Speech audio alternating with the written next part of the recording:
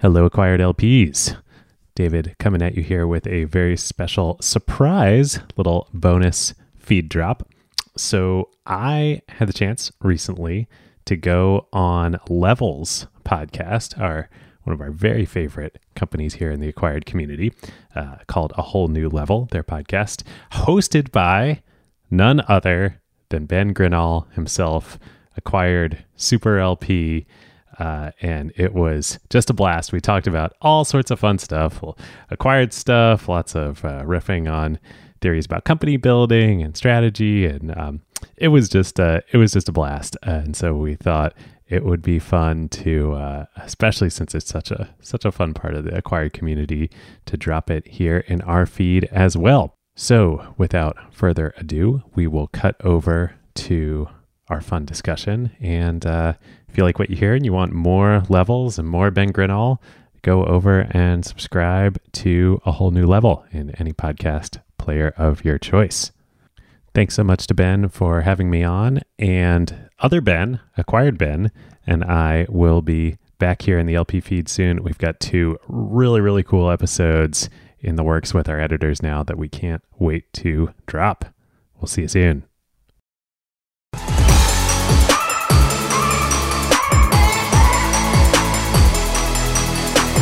I think there's a main starting point. It's something that you and Ben have riffed on quite a bit. You and I have riffed on it loosely, and it's something that we've been thinking more about as a team with Levels, which is an ecosystem versus a single-threaded company. And this is somewhat like Amazon and Apple, very much an ecosystem, versus a company like 23andMe. And I think back, I guess it must have been like the winter, you and I were jamming on this a little bit, where it's like, it might have been right when you first tried Levels. And the thought was, right, 23andMe is doing great things in the world, not to dunk on 23andMe, but don't become 23andMe.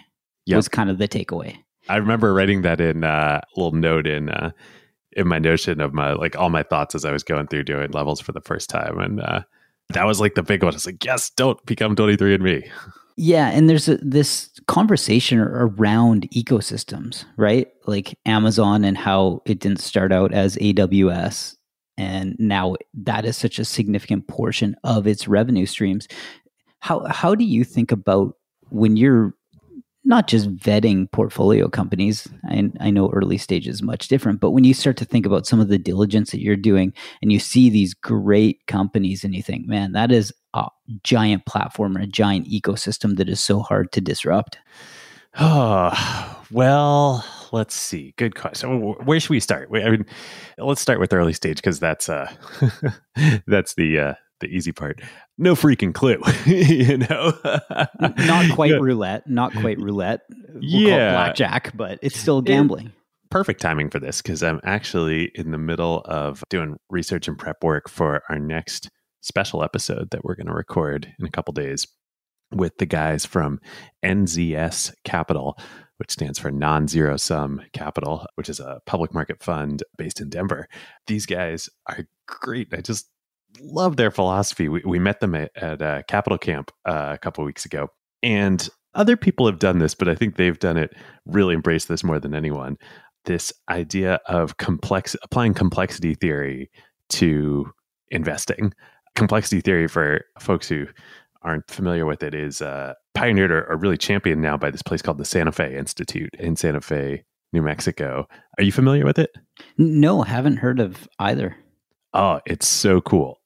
Basically, the Santa Fe Institute is this nonprofit, like, educational institution dedicated to bringing together leading academics and theorists from a wide, disparate array of fields and bringing them together to collaborate, and specifically to collaborate around this idea of, like, complexity theory, which is the idea that the world and lots of, like, systems, the universe, the world, and lots of systems within it are complex. And let's see if I can get this definition right. Complex systems, specifically complex adaptive systems, are like dynamic. It's like evolution. You can't just, like, model out the stock market and be like, these are the rules and this is how it works. Like, it evolves and it adapts and it's complex. And a couple of the big takeaways out of this concept are Well, one, you can't predict the future. So you just can't. And if you you can't see coronavirus coming, right? And thus this idea of rather than being right, you want to be resilient. And so if you study like nature and biology, like ant colonies are this way, or bees, or, river ecosystems and stuff like that. That's one. And then another big takeaway is the idea of power laws, which is that as behaviors of actors within a complex ecosystem evolve, like a lot of emergent behaviors are not going to work, but a small number of emergent behaviors are really going to work. So there's lots and lots of takeaways about this, but like one of the like clearest, most pure things of this is venture capital and startups is right. Like let 1,000 flowers bloom. You have no idea. And if you just accept that you have no idea what is going to happen, you can still invest very intelligently by running lots of experiments and then let them surprise you. Yeah, that is really, really neat in the way to think about it, because it gets to let's just use the market, for example. It becomes that discussion or the debate between two sides. The market is perfectly efficient or perfectly inefficient, depending on the way you position it, right? Like, is it perfectly efficient when people underreact to actual news and overreact to silly things? It's like, maybe you could call that efficient, because then you're extrapolating it to the average investor in public markets doesn't read a ton of information before making these emotional decisions. You're like, well, that's perfectly efficient from a behavior perspective.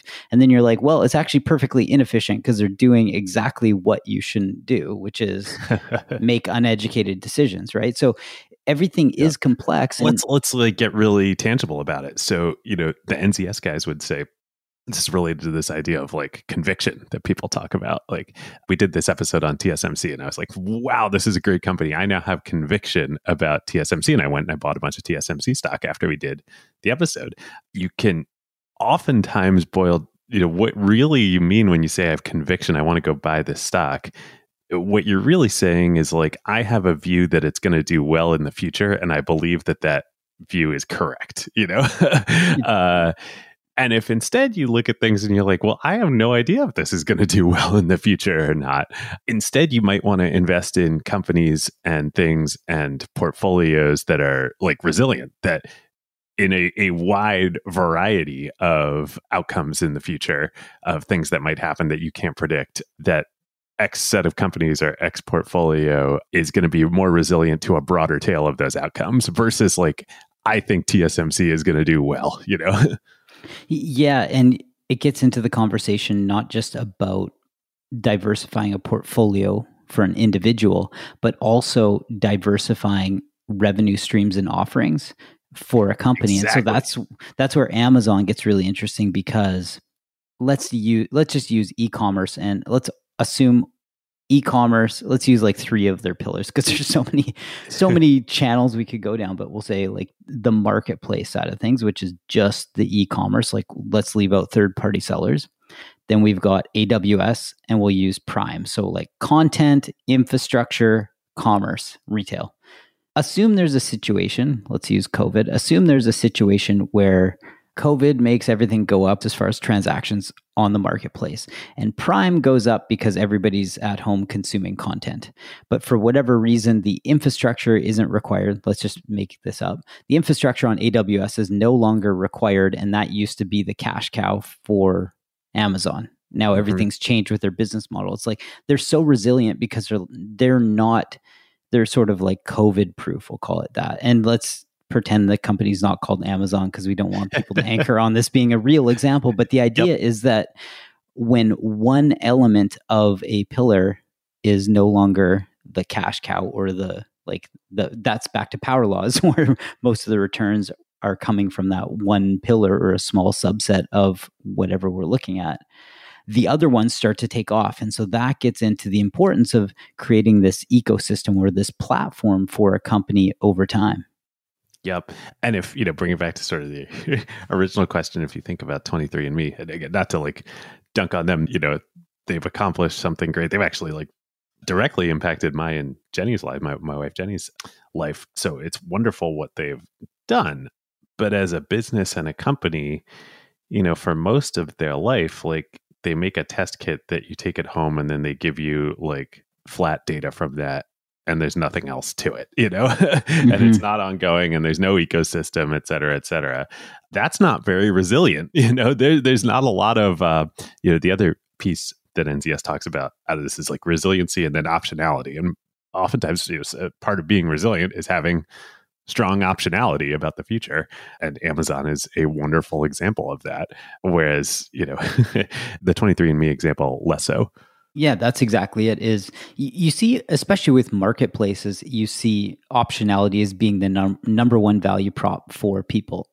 So the idea with it doesn't matter whether you are wide like Amazon or whether you're vertical like StockX. The idea is not only are they solving a different problem where it's like it is no longer efficient to get sneakers off of eBay, it's that you actually can't get all the sneakers that you want if you're a true sneakerhead. And so you need to aggregate really deep supply for anybody that's interested in Pokemon cards, sneakers, like name any vertical marketplace, right? But that's where as soon as you get optionality and you get optionality, we'll call optionality is synonymous with density in a marketplace, supply side density.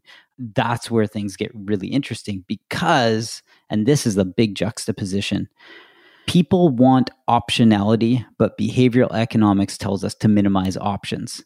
And then the next layer of it is what we actually want is it's the way we structure choices. It's not actually it's the number of choices that we make. We want to minimize those for people, but we want to offer the maximum number of options once you start to drill down the taxonomy of choices. It gets very academic, but it's a really interesting way of looking at things where it's like, these two completely different ideas or heuristics about how to be successful is minimize choices, but maximize optionality. How do you get to the two? It's basically choice architecture or taxonomy. Well, listeners, this is the perfect opportunity to introduce a new sponsor here on ACQ2, Quartr. Their new product, Quartr Pro, launched about a year ago and is already adopted by several Fortune 500 companies and some of the world's largest hedge funds and equity research departments. Yeah, this research platform is transforming the way qualitative public market research is conducted. Here's how Quartr Pro works. You can get every piece of first-party information from public companies all in one single place. That's live earnings calls with real-time transcripts, company filings, slide decks, and more. Quartr Pro has built a world-class user interface for this. Yep.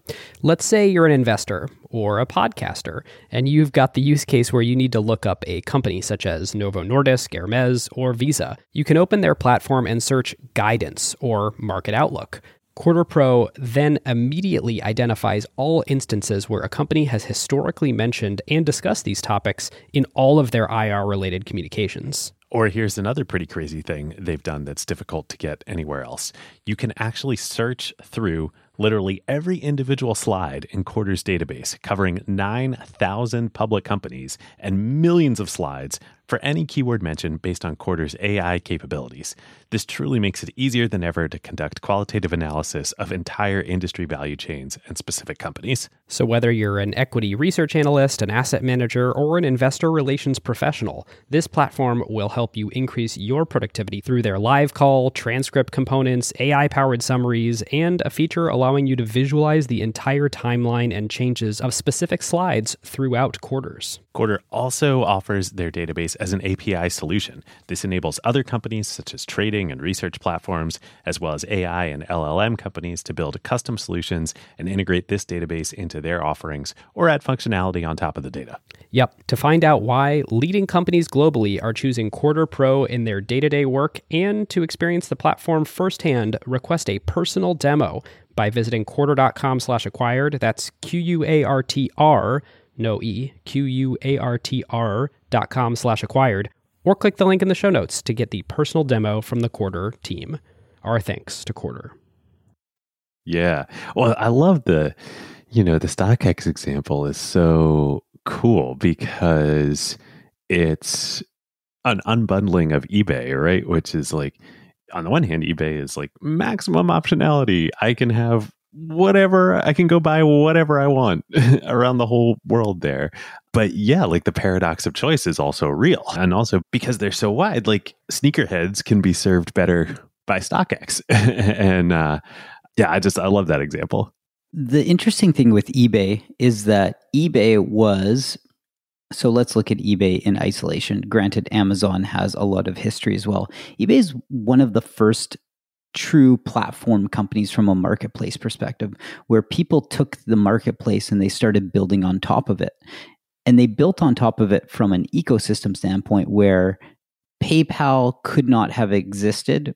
I mean, it just wouldn't have. Objectively, it would not have made it. Everyone says it who worked with PayPal in the early days. They would not have made it if it weren't for eBay. And so they had what seemed like a bolt-on product, but it ended up being part of this giant ecosystem. And then it became a great fintech product and totally different conversation. But that was one element of an ecosystem. And another element was Bob and Jane could have a standalone retail store where they collected items that you could go trade in at some value just below what they thought they could get for retail, or they sell it on consignment. And you saw this happening a lot in the late 90s, early 2000s, when people would have these stores, or they would do retail arbitrage. Was kind of the next, like, we'll call it 2006 onwards, where people really took this retail arbitrage approach to build upon this entire ecosystem that was eBay. So it wasn't just even unbundling of the marketplace. It was, how are people starting new businesses on top of this other one? Yep.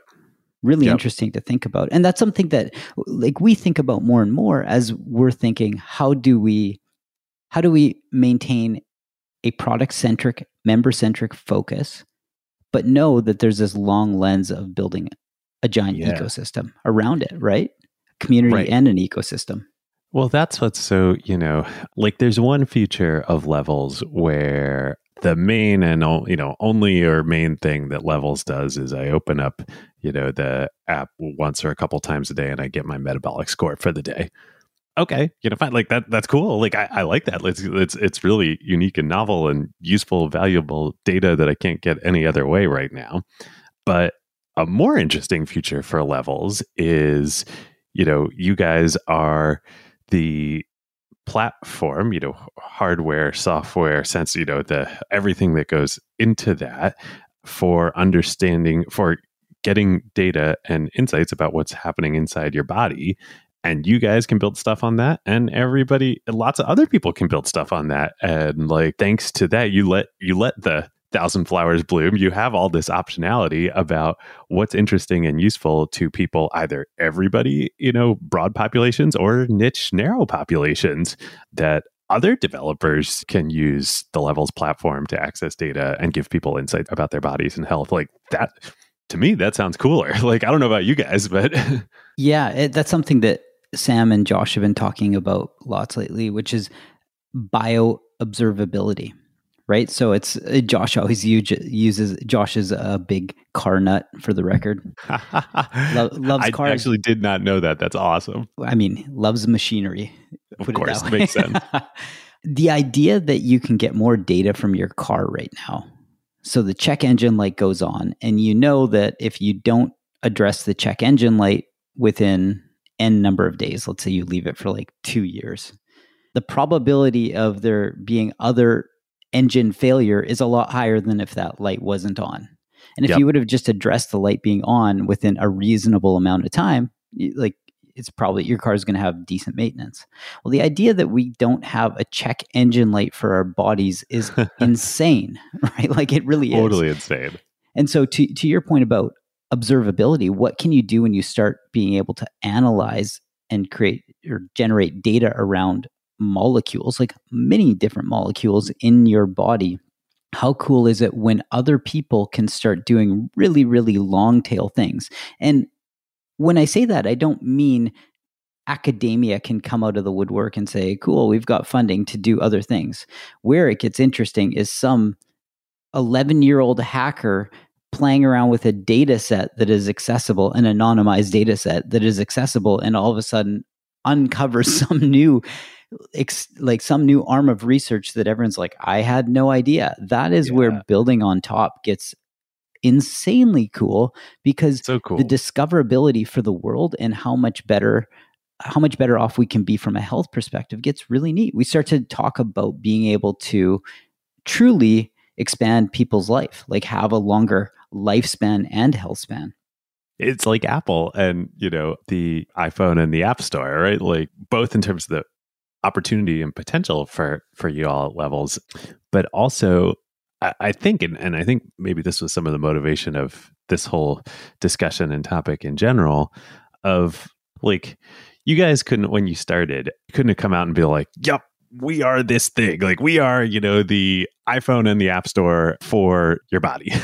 Like, cool, people might have gotten excited, but that's not how you build platforms, right? Like you got to start with the product itself and a narrow use case, just like the iPhone, right? Like there was no App Store when the iPhone launched. They launched the App Store once they had millions and millions of people who owned iPhones.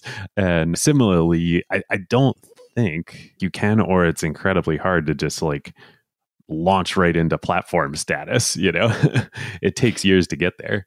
Yeah. And I mean, relevant example that has been going on for, gosh, when did he drop the Sweeney episode? Tim Sweeney from Epic. Oh, yeah, that was last year. Lost track of time already. But great episode. Very relevant, where Sweeney, to recap it for anyone who hasn't listened, you have to check out.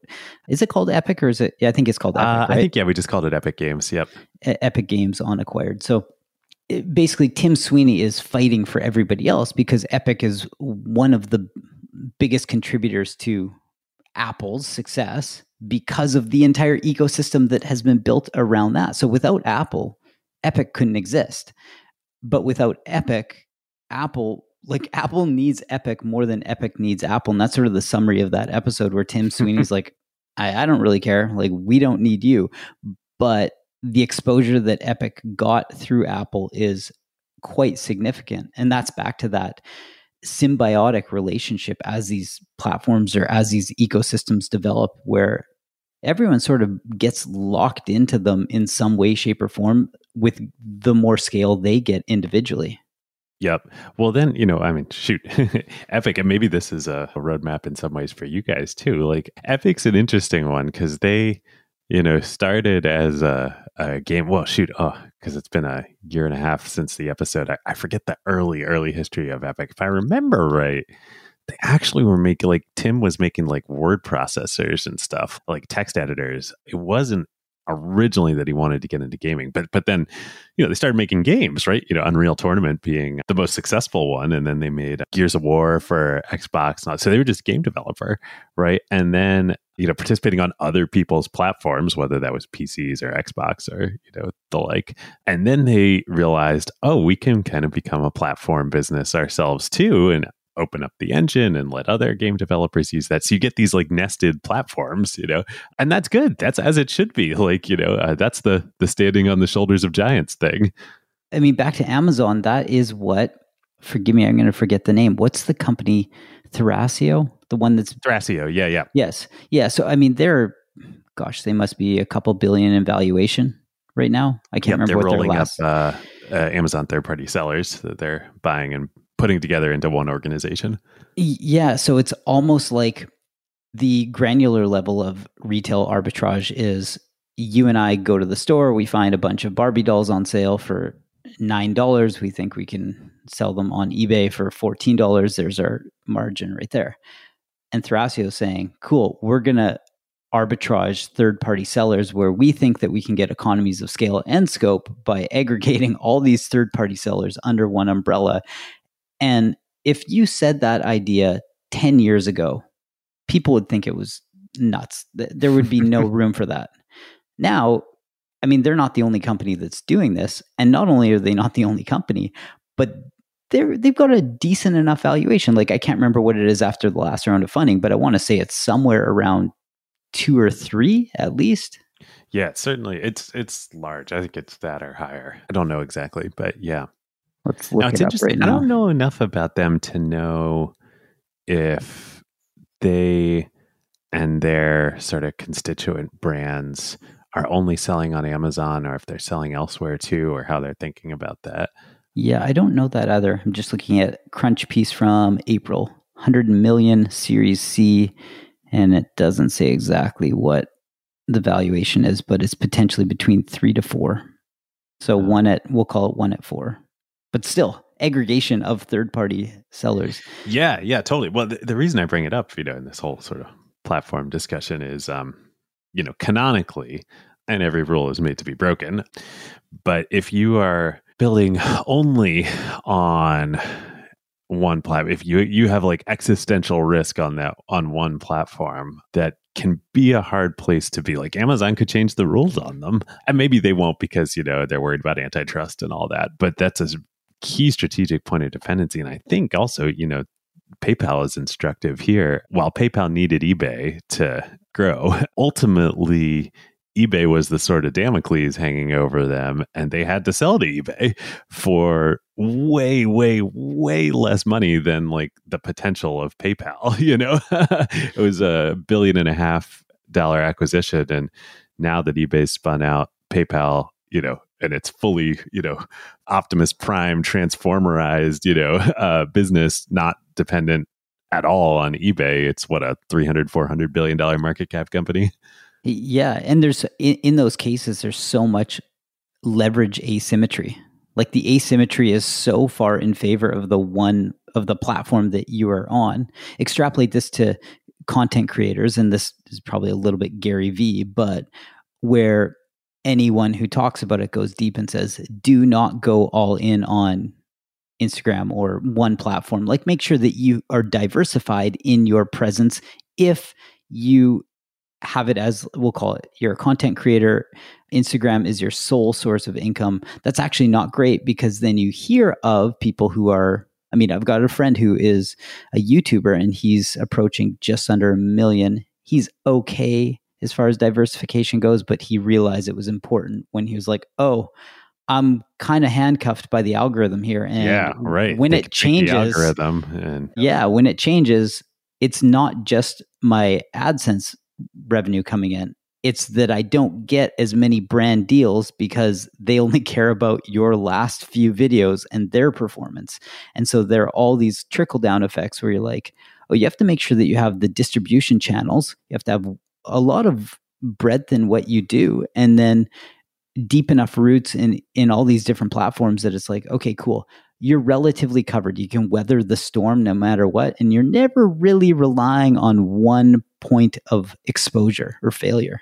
Yep. Oh, what great illustration and example of the resiliency concept, right? Like if you're, look at the people that do it, like Marquez and MKBHD and plenty of others, are, their primary or only channel is YouTube, but like, wow, that is a big strategic point of dependency.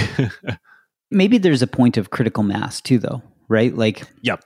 Epic. So Tim Sweeney is a good example where he's not overly reliant on Apple. He's not overly worried about them. Yeah, he's got Steam, he's got Android, he's got the consoles. Like, there's plenty of places where all of Epic's businesses, both their own games and people who develop on the Unreal Engine, where they exist on lots of platforms. Yeah, and let's make up this example, because why not throw in a hypothetical? But without knowing Tim Sweeney personally, let's make some assumptions. Tim Sweeney, we know that he is a bachelor. We know he's in his 50s. We know that he basically just codes and works and enjoys that. Right? Like goes for walks in the woods in North Carolina. Exactly. Like that's what he enjoys doing. And so he's probably fighting a lot less for Epic and his own wealth creation or adding to his wealth than he is for every other developer, everybody who feels this sense of tension between what happens with Apple and what happens when you're building products, especially at this point in his career, right? Like he's got so much diversification that he's basically like fighting for the little guy, if you want to put it in air quotes, and that's that. There's something to be said about that, because that is that is where he's got enough leverage in everything else he's done because of diversification. Back to this whole ecosystem platform conversation. It's like when you get that wide, when you get that deep in all these different streams, that's where you can start to actually take big bets, because you're never so reliant on one stream that you become risk adverse, and then it's sort of, you hit the top of the maturity curve and you can't figure out why things are just going down. It's kind of like the original name and concept of acquired, tech acquisitions. A lot of times I think acquisitions happen because you've lost your strategic leverage to be independent. PayPal being a great example of that, right? Like PayPal was on fire in a good way. Even, post tech bubble, like the business was doing incredibly well. The growth was incredible, but eBay had all the leverage. So, there you go. Look at what happened. But in a case like Tim and Epic, nobody has leverage over him. And part of that is, strategic business, but also it's like you were saying, he controls the company.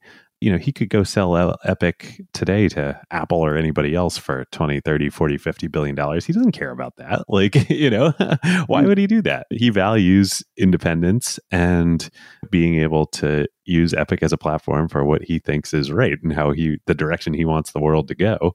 Yeah, it changes the dynamic a lot. And that's jumping into the innovator's dilemma. It's funny because it's something that, or we'll call it disruptive innovation / the innovator's dilemma hat tip.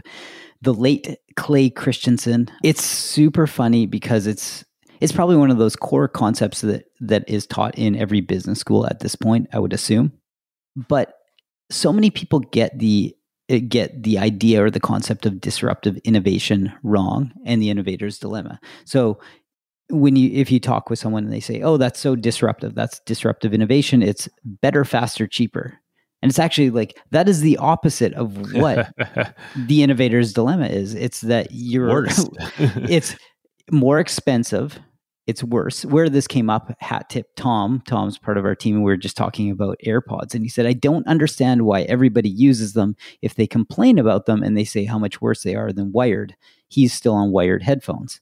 I know Sam uses wired as well because exactly this reason. I said, it has nothing to do with, like, wired are objectively better. They're more reliant. The sound quality is better. But the reason AirPods are disruptive is because they're unlocking a completely new value prop for people that wired headphones can't solve for, which is, and there are actually a lot of value props. Depends on the person. So for some people, it's hands-free. For other people, it's not having to carry their phone in their back pocket while they're cooking dinner. Like hands-free being, hey, you can use Siri, which again, like digressing for a second, a great piece of tech built on top of this other product, which is depth in itself, right? For getting stickiness or lock-in. But that's where it's really funny because yes, AirPods are absolutely disruptive, and you see all of these Me Too products come out on the market as soon as you see the success of Bluetooth headphones. But they're more expensive, they're worse, the battery doesn't last for that long. There are all these frustration points, but people put up with it because it is completely different than wired. That is to the innovator's dilemma point, and to your point about these large companies that sort of fizzle off and they end up not having a lot of leverage in some of the exits that take place. They're at a point where they're like, well, I can't really focus on something else instead of my cash cow. I have to keep focusing on my cash cow. How could we ever invest in these things called AirPods? Because wired are just selling so well.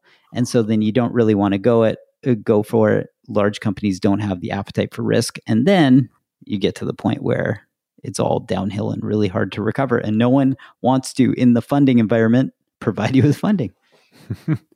Yeah, totally. Well, and Apple is one of the just greatest of all time at understanding this dynamic, and or at least old Apple was. I guess the jury's a little out on new Apple, but on understanding this dynamic that, like, yeah, the Mac is our cash cow, and if we put OS 10 into a mobile device and sell it as a smartphone, it might cannibalize a lot of Mac sales, but you know what? It's going to be worth it to do that. And absolutely it was. Yeah, Apple's really funny because I think you and Ben have talked about this a lot, where Apple could have kept their network closed, like their dev network, so that only Apple can build Apple apps on top of their platform.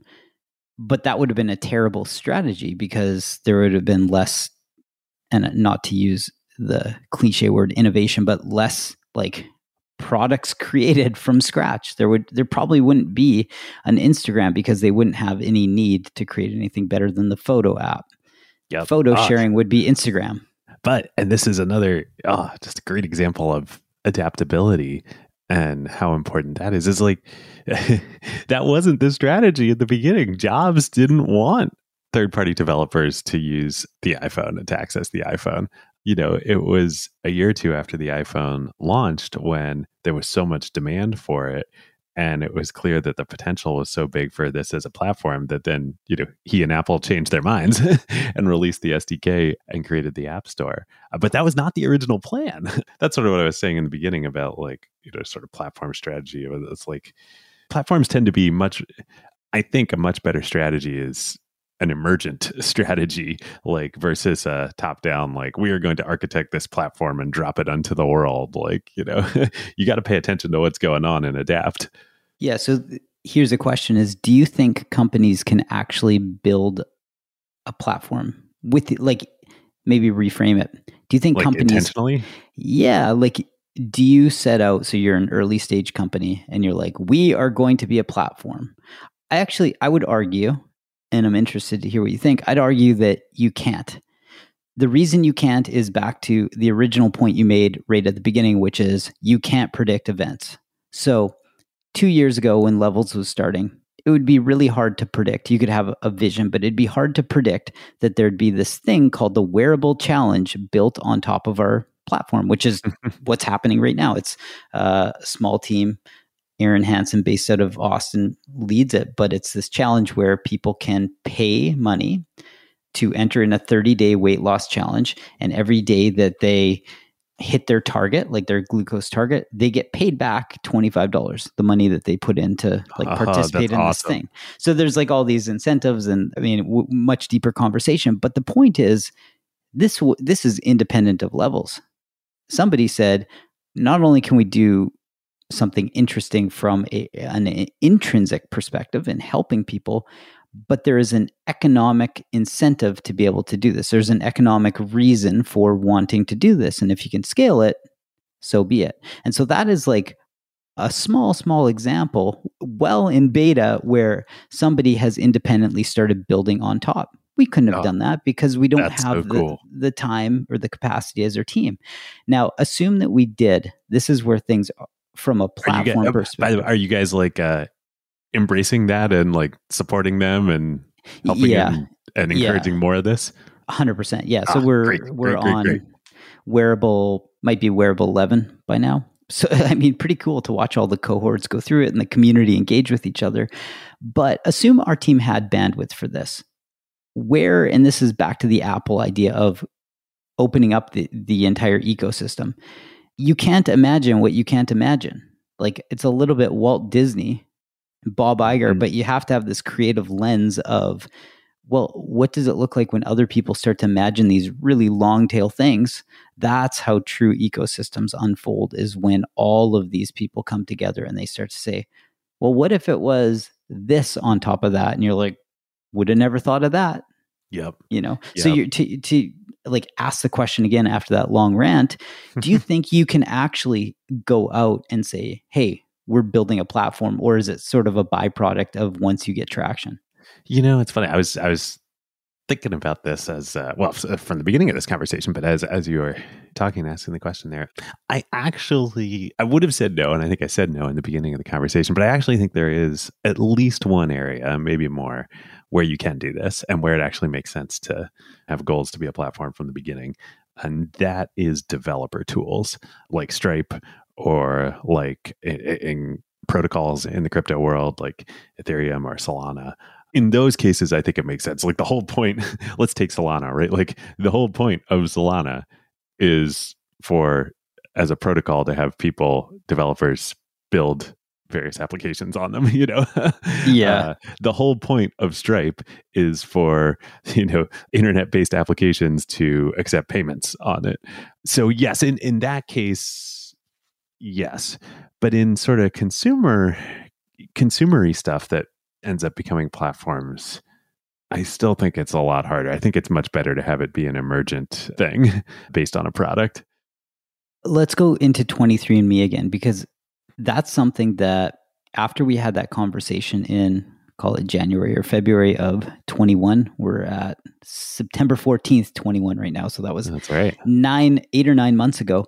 I started thinking more about how could 23andMe still, or how could they have become deeper in their network effects? And there are all these ways that they actually could have done it around connecting people. Assume like data is anonymized, but there's still ways that you can create network effects. That's an example of a consumer company where maybe they had the opportunity to become a platform and they didn't, and now they're in this single threaded product stream where I don't know how, like, I just don't have the answer for how they ever get past this. And again, not that valuation is everything, but if we look at things through a capitalistic lens, because they've got the responsibility by putting up their hand and saying, hey, we're taking venture money, we have to provide returns to our shareholders. Like, that's just the reality of the game they decided to play, and that's great.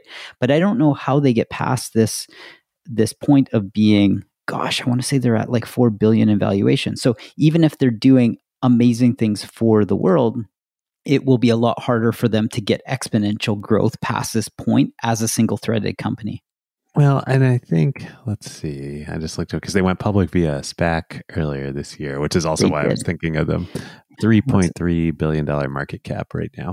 They have tried, I don't know how well it's gone, but I think they would say that their platform that they wanted to build, or that they would say they did want to do this, and maybe they are doing this, but around drug researchers and drug discovery, not consumers, and that the consumer test that they sell is really just that's the data collection mechanism for them, but what they really are is a genomics data platform for drug discovery researchers to use.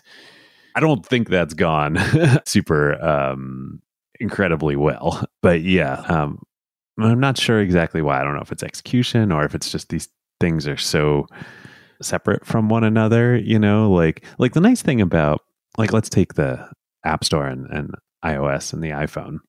It's so tied together, who the various players are in that platform ecosystem. Like, you've got the consumers that buy the phones and use the consumers that buy the phones and want to use apps. And you've got developers that make software experiences for the consumers. Well, the consumers use them directly. Like, that's awesome, Whereas with 23andMe, it's like, oh, great. Like, I'm interested and I want to learn more about my genetics. I take this test and then I get a flat set of results and I'm like, okay, cool.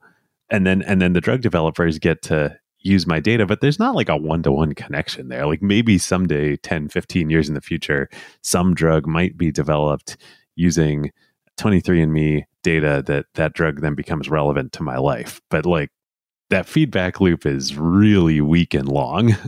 Yeah, maybe what it comes down to is they're divergent paths.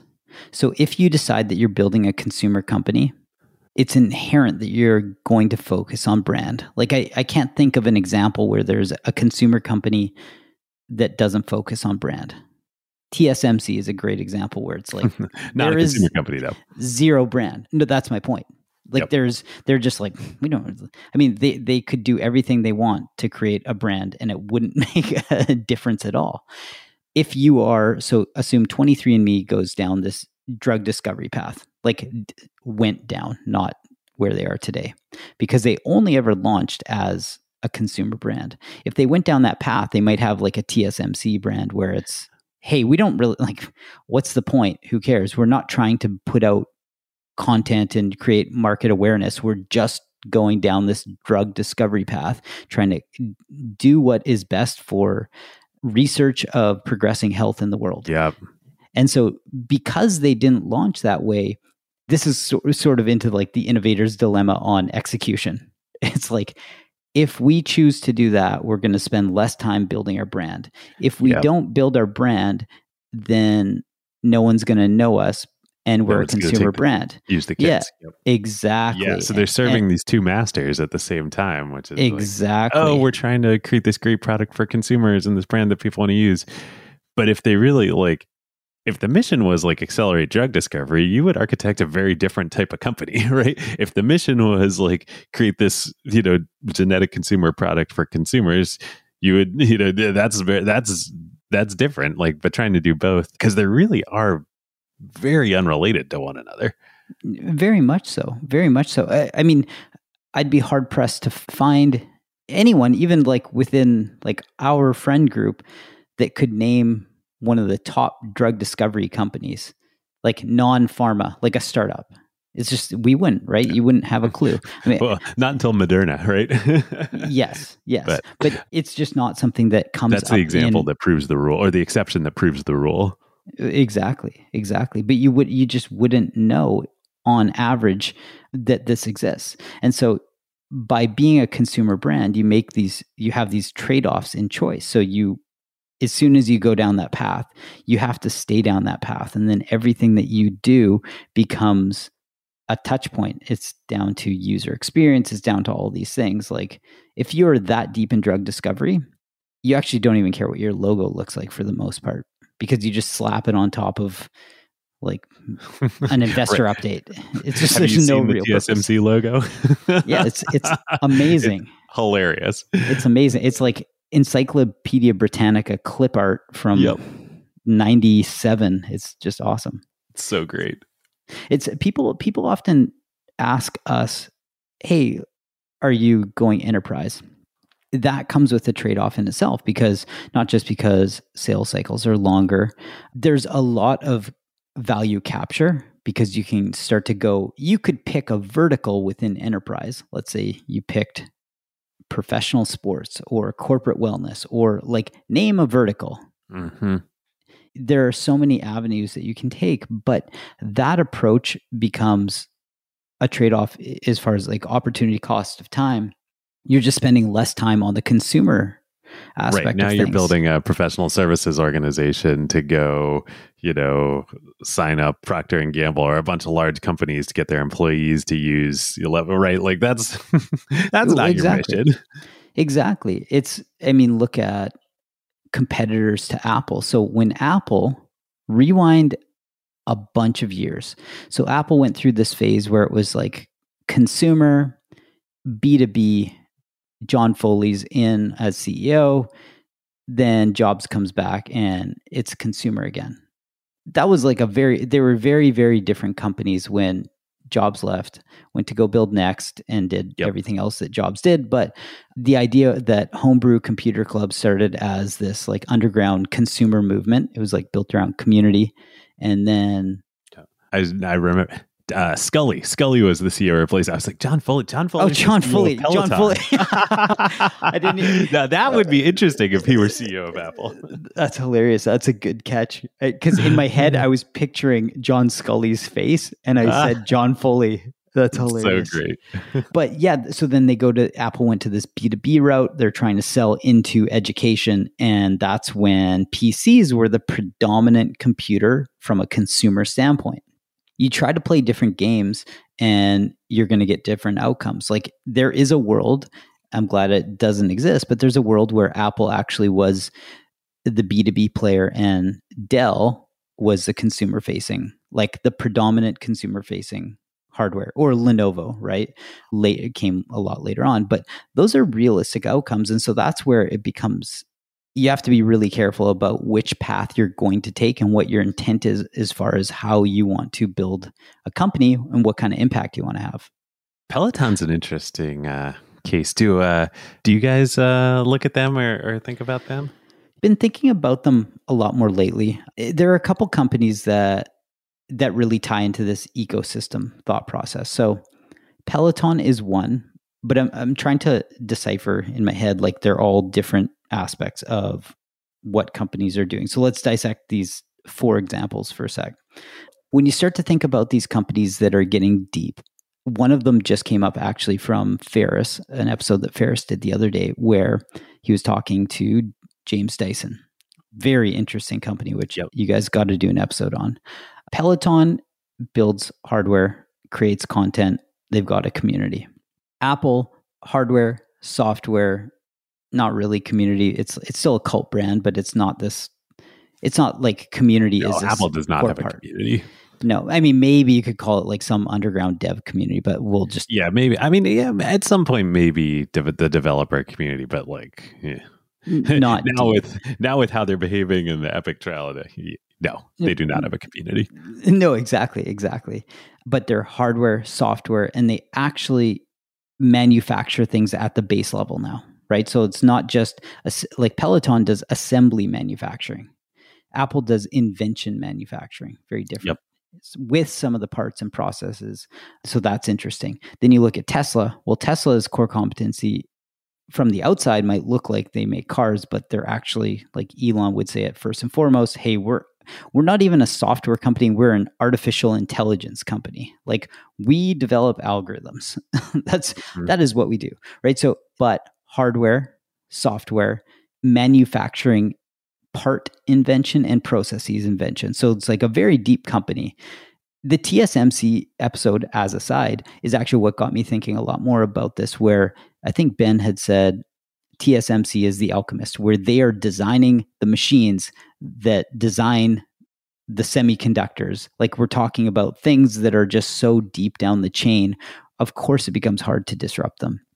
Well, they do that in partnership with ASML, is the company that makes the Dutch company that makes the machines that are hundreds of millions of dollars. Yeah, very, very deep partnership. Like we were talking about the episode. It's not like you can just go. You can't buy a machine from ASML because TSMC and Samsung are buying them all. But even if you could, and you could get one delivered to your house, it's not like you could use it. Like there's so much complexity involved in operating this that it's like only within like a TSMC or a Samsung, fab could you drop one of these things in and like have it work. Well, exactly. And so you look at companies that are getting to that level. Apple, we talked Tesla. The last was Dyson. So Dyson is, and I didn't even realize, but there's like the James Dyson Institute of Engineering. It's called something like that. And the whole point is that people can go and they can become many different types of engineers, whether it's mechanical, software, civil, like name some practice of engineering, which is very cool. But they're designing products. So they're designing products, they're inventing parts, like inventing new processes. And then they're selling this commoditized good at retail in a highly competitive environment, selling at high price, still trying to maintain high volume. Like it's a very interesting business model. So these are all interesting companies, but back to your original question of Peloton, do we think about them? Yes, in some senses, because they've created this movement or this really cool community around what they're doing. But if you think about what they're doing from a hardware perspective, they're actually just assembling off-the-shelf parts with industrial design. Like they're not really they're not really inventing anything. Their core competency is content creation. Yep. And community engagement. And that's what's giving them network effects. And so they're probably like, let's assume they didn't have hardware for a sec. They're an analog almost to like a Netflix, where it's like Netflix is in the business of creating content. That's what they do. And they're sticking with it. But like, I like that's that. Peloton, Peloton's not a hardware company. Like they just sell this thing to try to create enough lock-in that the community never wants to leave. It's a hard game to play. Now, it'll be interesting to see how they evolve, though, because they have announced they are building their own from the ground up manufacturing in Ohio. That it'll be interesting to see what they do with that. Is that just to get better economics on producing essentially the same thing, or is there going to be like true R&D involved in that like they're going to start really innovating on their own hardware? TBD. The jury is out, but thus far, totally agree. Yeah, they're using off the shelf stuff. As far as I assume like the bikes run Android and like, it's, they're bikes. They're really nice, but like they're bikes. I actually like, I love Peloton. I've only recently gotten turned on to it, but I just have a cheap bike on Amazon and I use the digital, subscription, which is way cheaper and it's just as good. Like, yeah, and it's when they start to think about how they're going to evolve their company. I mean, they've never had to think about it until they went public, right? Because you can get away with things. Now they're like, oh, we have to grow every year, and it gets harder and harder. There's only so much of the market that you can capture where you hit part of the maturity curve, and then there is a slow evolution of getting growth in market share. So you have to open up new revenue streams.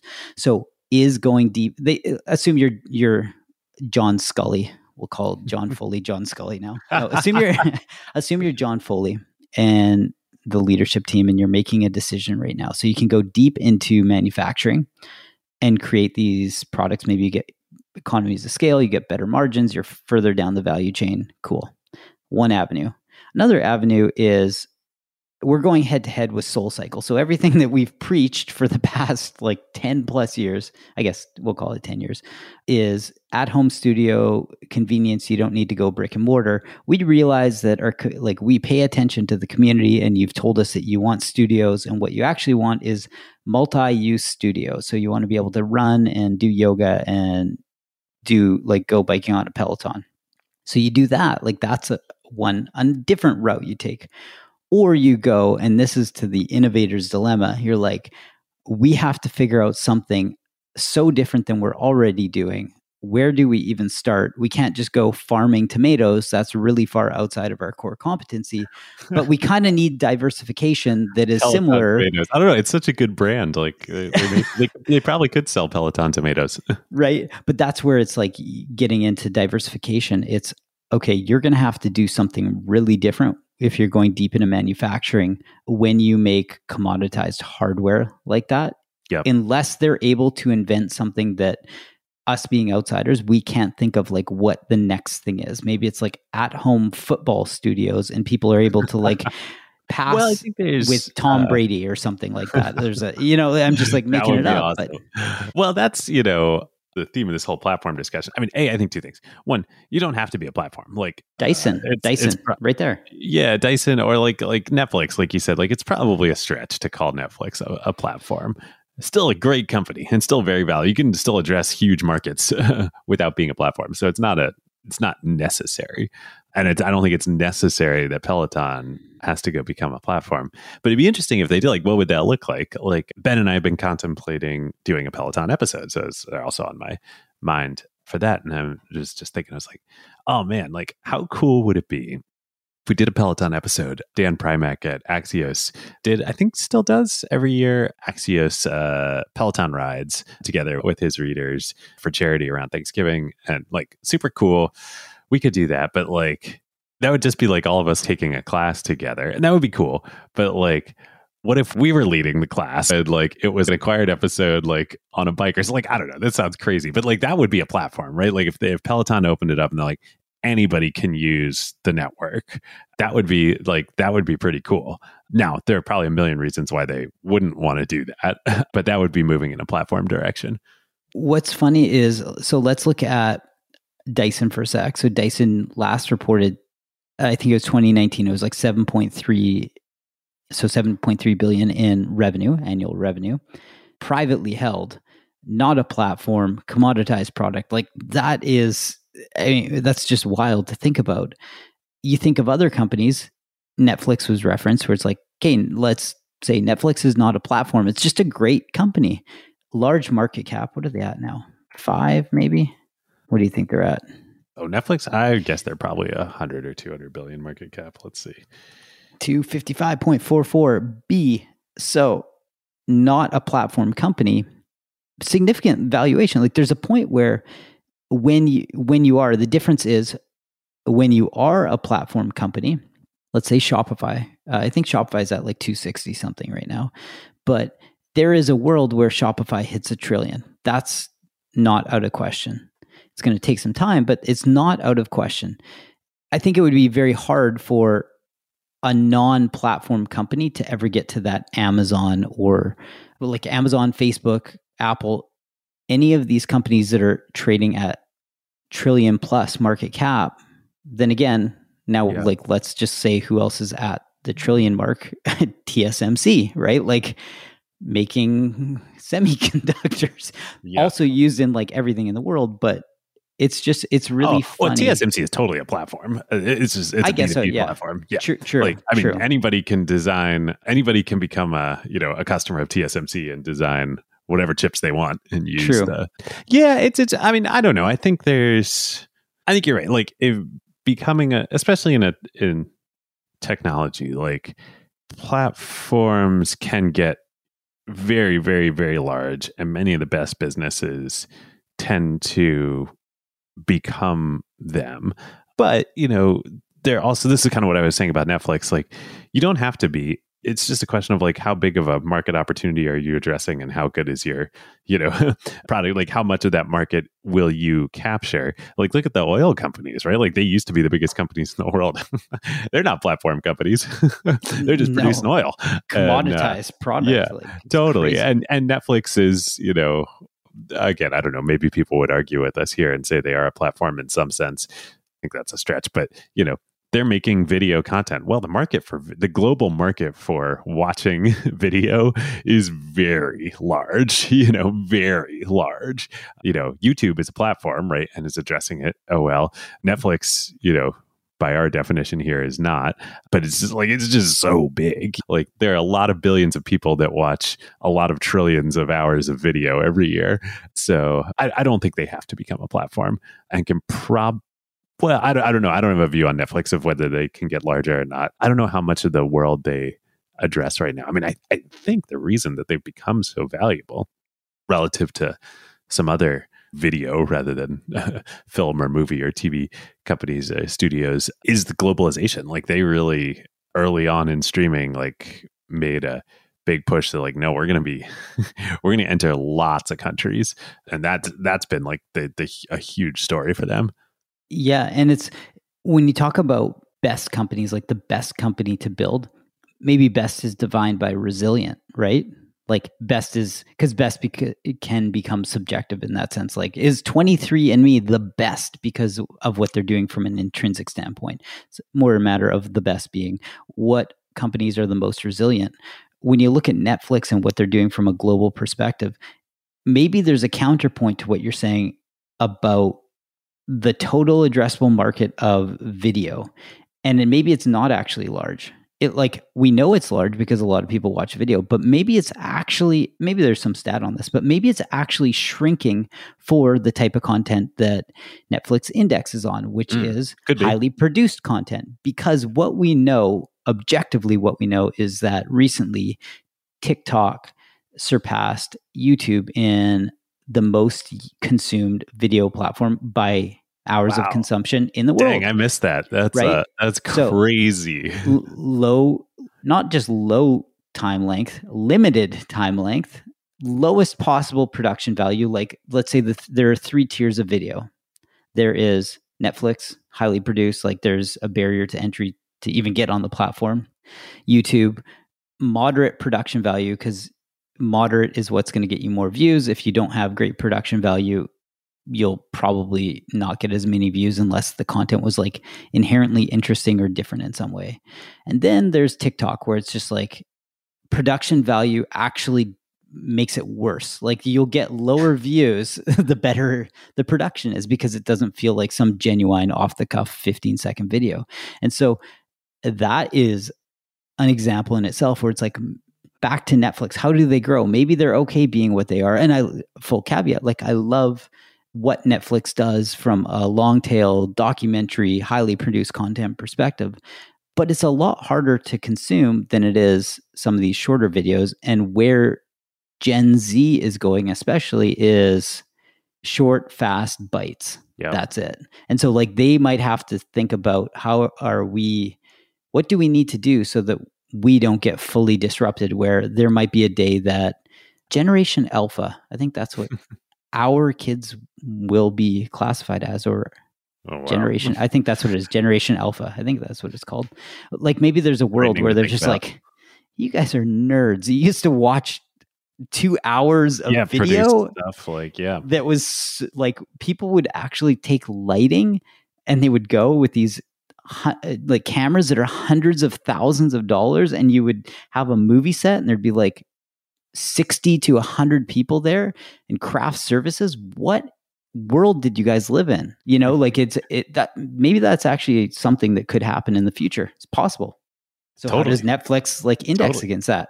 Well, the great thing about YouTube and TikTok as being platforms is they just, you know, they let the emergent behavior on the platforms, you know, drive where they go. They get, you know, they don't have to, neither of them has to say like, this is our vision of what the future of video looks like. It's like, no, we provide a platform and like creators create on it, and audiences tune in to what they find compelling, you know. Whereas Netflix has to constantly make all these decisions about like, this is what we think is going to do well, and that's driven by data and all that, right? But like, no matter how good you are at that, you're never going to be perfect. So Netflix, let's do the thought exercise. Right now, it is 2000. What year did the iPhone drop? 06? Was it? 7. It's 07.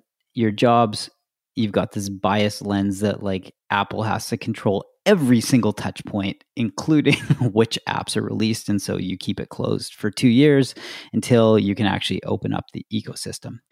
That was the curation lens. So thought exercise being, what would happen in Netflix if they removed the curation lens? Like there was still an approval process to get onto Netflix, but it was as easy as getting an app into the App Store. App, yeah.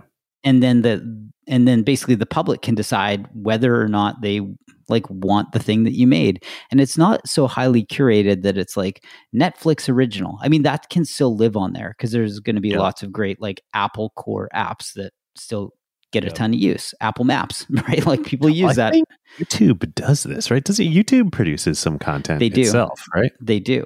But what would happen to Netflix because they're different platforms. So the talk is just always, for the most part, going to be short, crappy UGC until they change their business model. YouTube is this weird mix of crappy stuff, vlogger stuff, highly produced stuff. But when you go to Netflix, your heuristic is, I know I'm going here for commitment. Like I'm sitting down and I'm watching something basically through. Yep. There's not a place. Which, to your point, is an increasingly rare behavior, even for me. Yeah. And so there's not as much of a place on YouTube because YouTube is basically search and discovery. That's what it's good at. Netflix is there's I guess a lot more intent when you sit down with Netflix. Like you make a decision to watch something. It's not just like random discovery rabbit hole doom scrolling. So what would happen if Netflix opened up to all the content creators that want to create highly produced content because they love it and they want to do these like hour-and-a-half docs? It doesn't really get traction on Vimeo or YouTube. Like, would Netflix be a stronger platform? Yeah, maybe it might be. Yeah, that actually would be cool. Like they should do that. Maybe they'd be double market cap. Like they'd get to like 500 bill because they would have so much stickiness and lock-in that people stopped uploading. And this is like such a like rabbit hole of a thought exercise, but people who make that type of content have never had an outlet. So they start making it more and more. That's a possibility. There are more jobs created from it, all of these things. Cool. Get brand deals from creating these docs. Cool. Maybe these people, and granted there's probably a small portion of YouTube, they stop uploading this like longer form content to YouTube that they were trying to find an outlet for. And they're just like, oh, I'm all in on Netflix. And they become a notable creator for the Netflix platform in the way that somebody's like an IG creator. Entirely possible world. Yeah, that's back to platform. Totally. Platform conversation. So it's like maybe that's this takeaway is like have an open ecosystem, have a place where people can build, and you'd be surprised. Well, it creates optionality for you, I think, if you're able to do that. Yeah, it's better for the consumer. Yep. Better for the consumer, and it's better for you. Like you don't have to be right all the time. Exactly. And reliant. Like you're not, Netflix has a huge team of people that are their day-to-day job is to curate content for certain categories. As soon as you get rid of that, like that becomes a lot smaller portion of people's jobs because you're like, oh, the world's going to decide. And like to give a hat tip to Seth Godin, people like us do things like this. You don't actually know what documentaries or what nerdy videos are going to get produced because the ecosystem is wide and open. Well, sounds like the podcasting ecosystem, which is great. Well, I think that is a good place to wrap. So where can people find you? People can find me and my partner in crime with Acquired. Hopefully not crime. That would be bad. Although we tell stories, we're working on. You can find us at Acquired, the Acquired podcast player of your choice, or acquired.fm is our website. You can listen to episodes there. But we're in the middle of. We just recorded part 1 of our Standard Oil series, which is, oh my God, it was so fun. So, talk about crimes. I didn't think they were committing crimes. Other people felt differently, but we don't usually talk about crime. We are not a true crime podcast. That's where folks can find me. I'm also on Twitter at DJROSENT on Twitter, or probably if you just search like David Rosenthal Acquired or whatever, you'll find me there. Question though, back to you for folks listening. One more thing. The other Ben G isn't here. So yes, the other Ben G. Yes. So Ben Gilbert, this is normally where Ben G steps in and says, and if you'd like to join the Acquired LP community, you can do so at acquired.fm or join our Slack where there are 9,000 other smart people just like you to enter into the conversation about everything going on with Acquired. Oh, man. I'm glad we're recording this. We can just splice you into our episodes. It's something along those lines. That's pretty close. Yeah, you can find what is Ben's Twitter handle? I think Gilbert. Yes, he is at Gilbert. I didn't get at Rosenthal. That's a little more. Well, I don't know. Gilbert's a pretty common name. Good for him. Strong flex there. Strong flex. Back at you, Ben Grenell, not Ben Gilbert. Where can people find more of these discussions for folks who are listening on the Acquired LP feed? Yeah, so we have a podcast. We actually have 3 of them with levels. One of them is called A Whole You guys New have Level. 3 podcasts now? That's awesome. Yeah, we've got we launched all 3 at the exact same time too. 3 different ones. Metabolic Insights is aggregation of all the audio recordings of exactly the articles on our blog. So it's deep scientific education about metabolic health. A good way of keeping up with audio on the blog. And then we've got one called Levels Live Session. So it's any book club, clubhouse, anything where there is even a conference where Casey or Josh or any of the founding team would participate in those sessions. So we put those out through a different feed. Oh, that's awesome. I didn't realize you guys recorded all those and put them out there. I love that. Yeah, because the production's a bit different and then the nature of the content, and it just made more sense. And then we've got our core podcast is called A Whole New Level, and we have conversations with early team members about everything around being remote and async, about how we build culture. We have on different guests like David Rosenthal, or we actually had one about culture a couple episodes ago with Mark Randolph, co-founder of Netflix. So it's a pretty interesting podcast. Loving it with me on this episode. Not at all. Awesome. You guys get great guests. Yeah, it's fun. It's a lot of fun. So it's an interesting place where the idea is to not just talk about levels and metabolic health, but to have these open-ended conversations where they go and they're completely unedited. So if you want to check it out, A Whole New Level, and you can find it on Apple, Spotify, or your favorite podcast player. And on Twitter, I'm at bgrenell, also in the Acquired Slack. Dude, this was awesome. Thanks for suggesting it. And it's a blast to do together.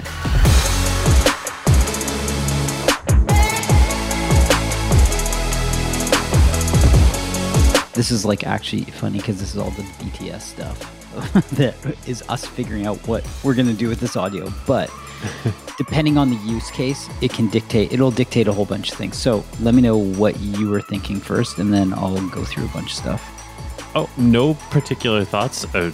Totally happy to throw it on the LP feed. I mean, we're not precious about production quality or anything on the LP feed. So as long as there's a final MP3, like whatever it is, then I can just add a little bumper on it in the beginning explaining the show, what we're doing, and directing folks to the Whole New Level podcast, and just pop it in.